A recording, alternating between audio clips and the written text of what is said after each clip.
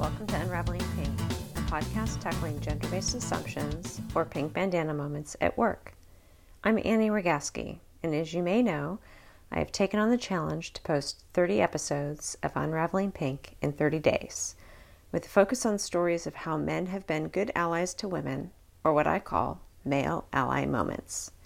Today, our guest is Annie Appleby, the founder and CEO of Yoga Force. Welcome.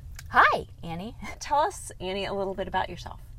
I'm Annie Appleby, and I'm the founder and CEO of Yoga Force at yogaforce.com. It's a lifestyle website, and we currently have a patented and trademarked yoga mat. Great. So, Annie, tell me about a male ally moment that you had. In the mid-1990s, when I began my company, Yoga Force, I was working at Paramount Pictures, and I was thinking about starting off on my own and doing my own company, and I was meeting with a lot of PR firms. They were giving me really good ideas for Yoga Force, and I particularly remember meeting with one guy. He was really cool, and he really liked Yoga Force, and around that time, I had an opportunity to meet with Bill Cosby, and Bill Cosby's people called me and said, would you like to go meet with Mr. Cosby at such and such hotel? And I said, oh my God, I would love to. He's so funny. He's so cool. I just love his shows. Oh, it would be great. I want to go.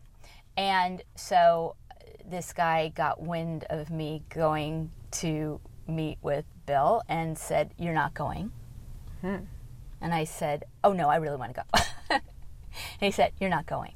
And he said, he's not going to help. He's not going to help you with your company. I said, yeah, I think he's going to help me with my company.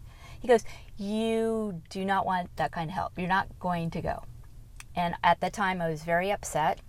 He definitely interfered, and I didn't go. Fast forward a couple of years. Yeah. I was upset because I did think that a powerful guy could help me with Yoga Force. Right.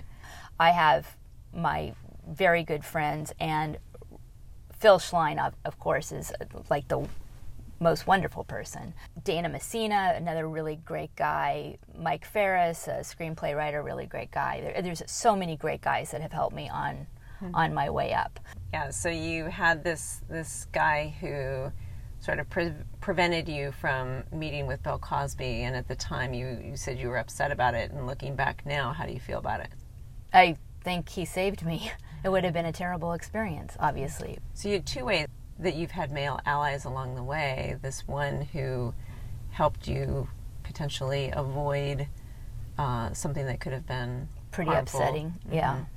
But then you also mentioned a number of men who have helped you along the way. There's been a number of men who have helped me along. Is there any advice you would give to our male listeners of how they can help or be allies to women in ways that these allies have helped you?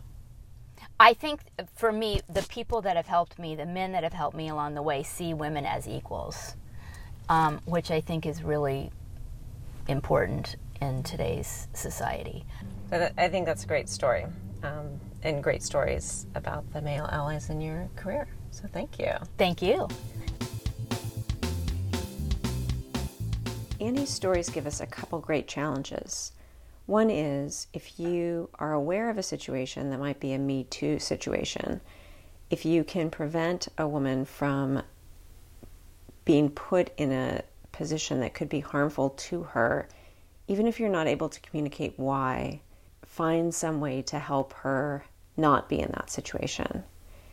And the second challenge is, for those of you who are in a position to help women, for example, on their entrepreneurial journeys, see what you can do to help them along the way. As you can hear from Annie, there are quite a few men who along the way have been very instrumental to her in building her company, and it makes a huge difference. So those are the challenges for today.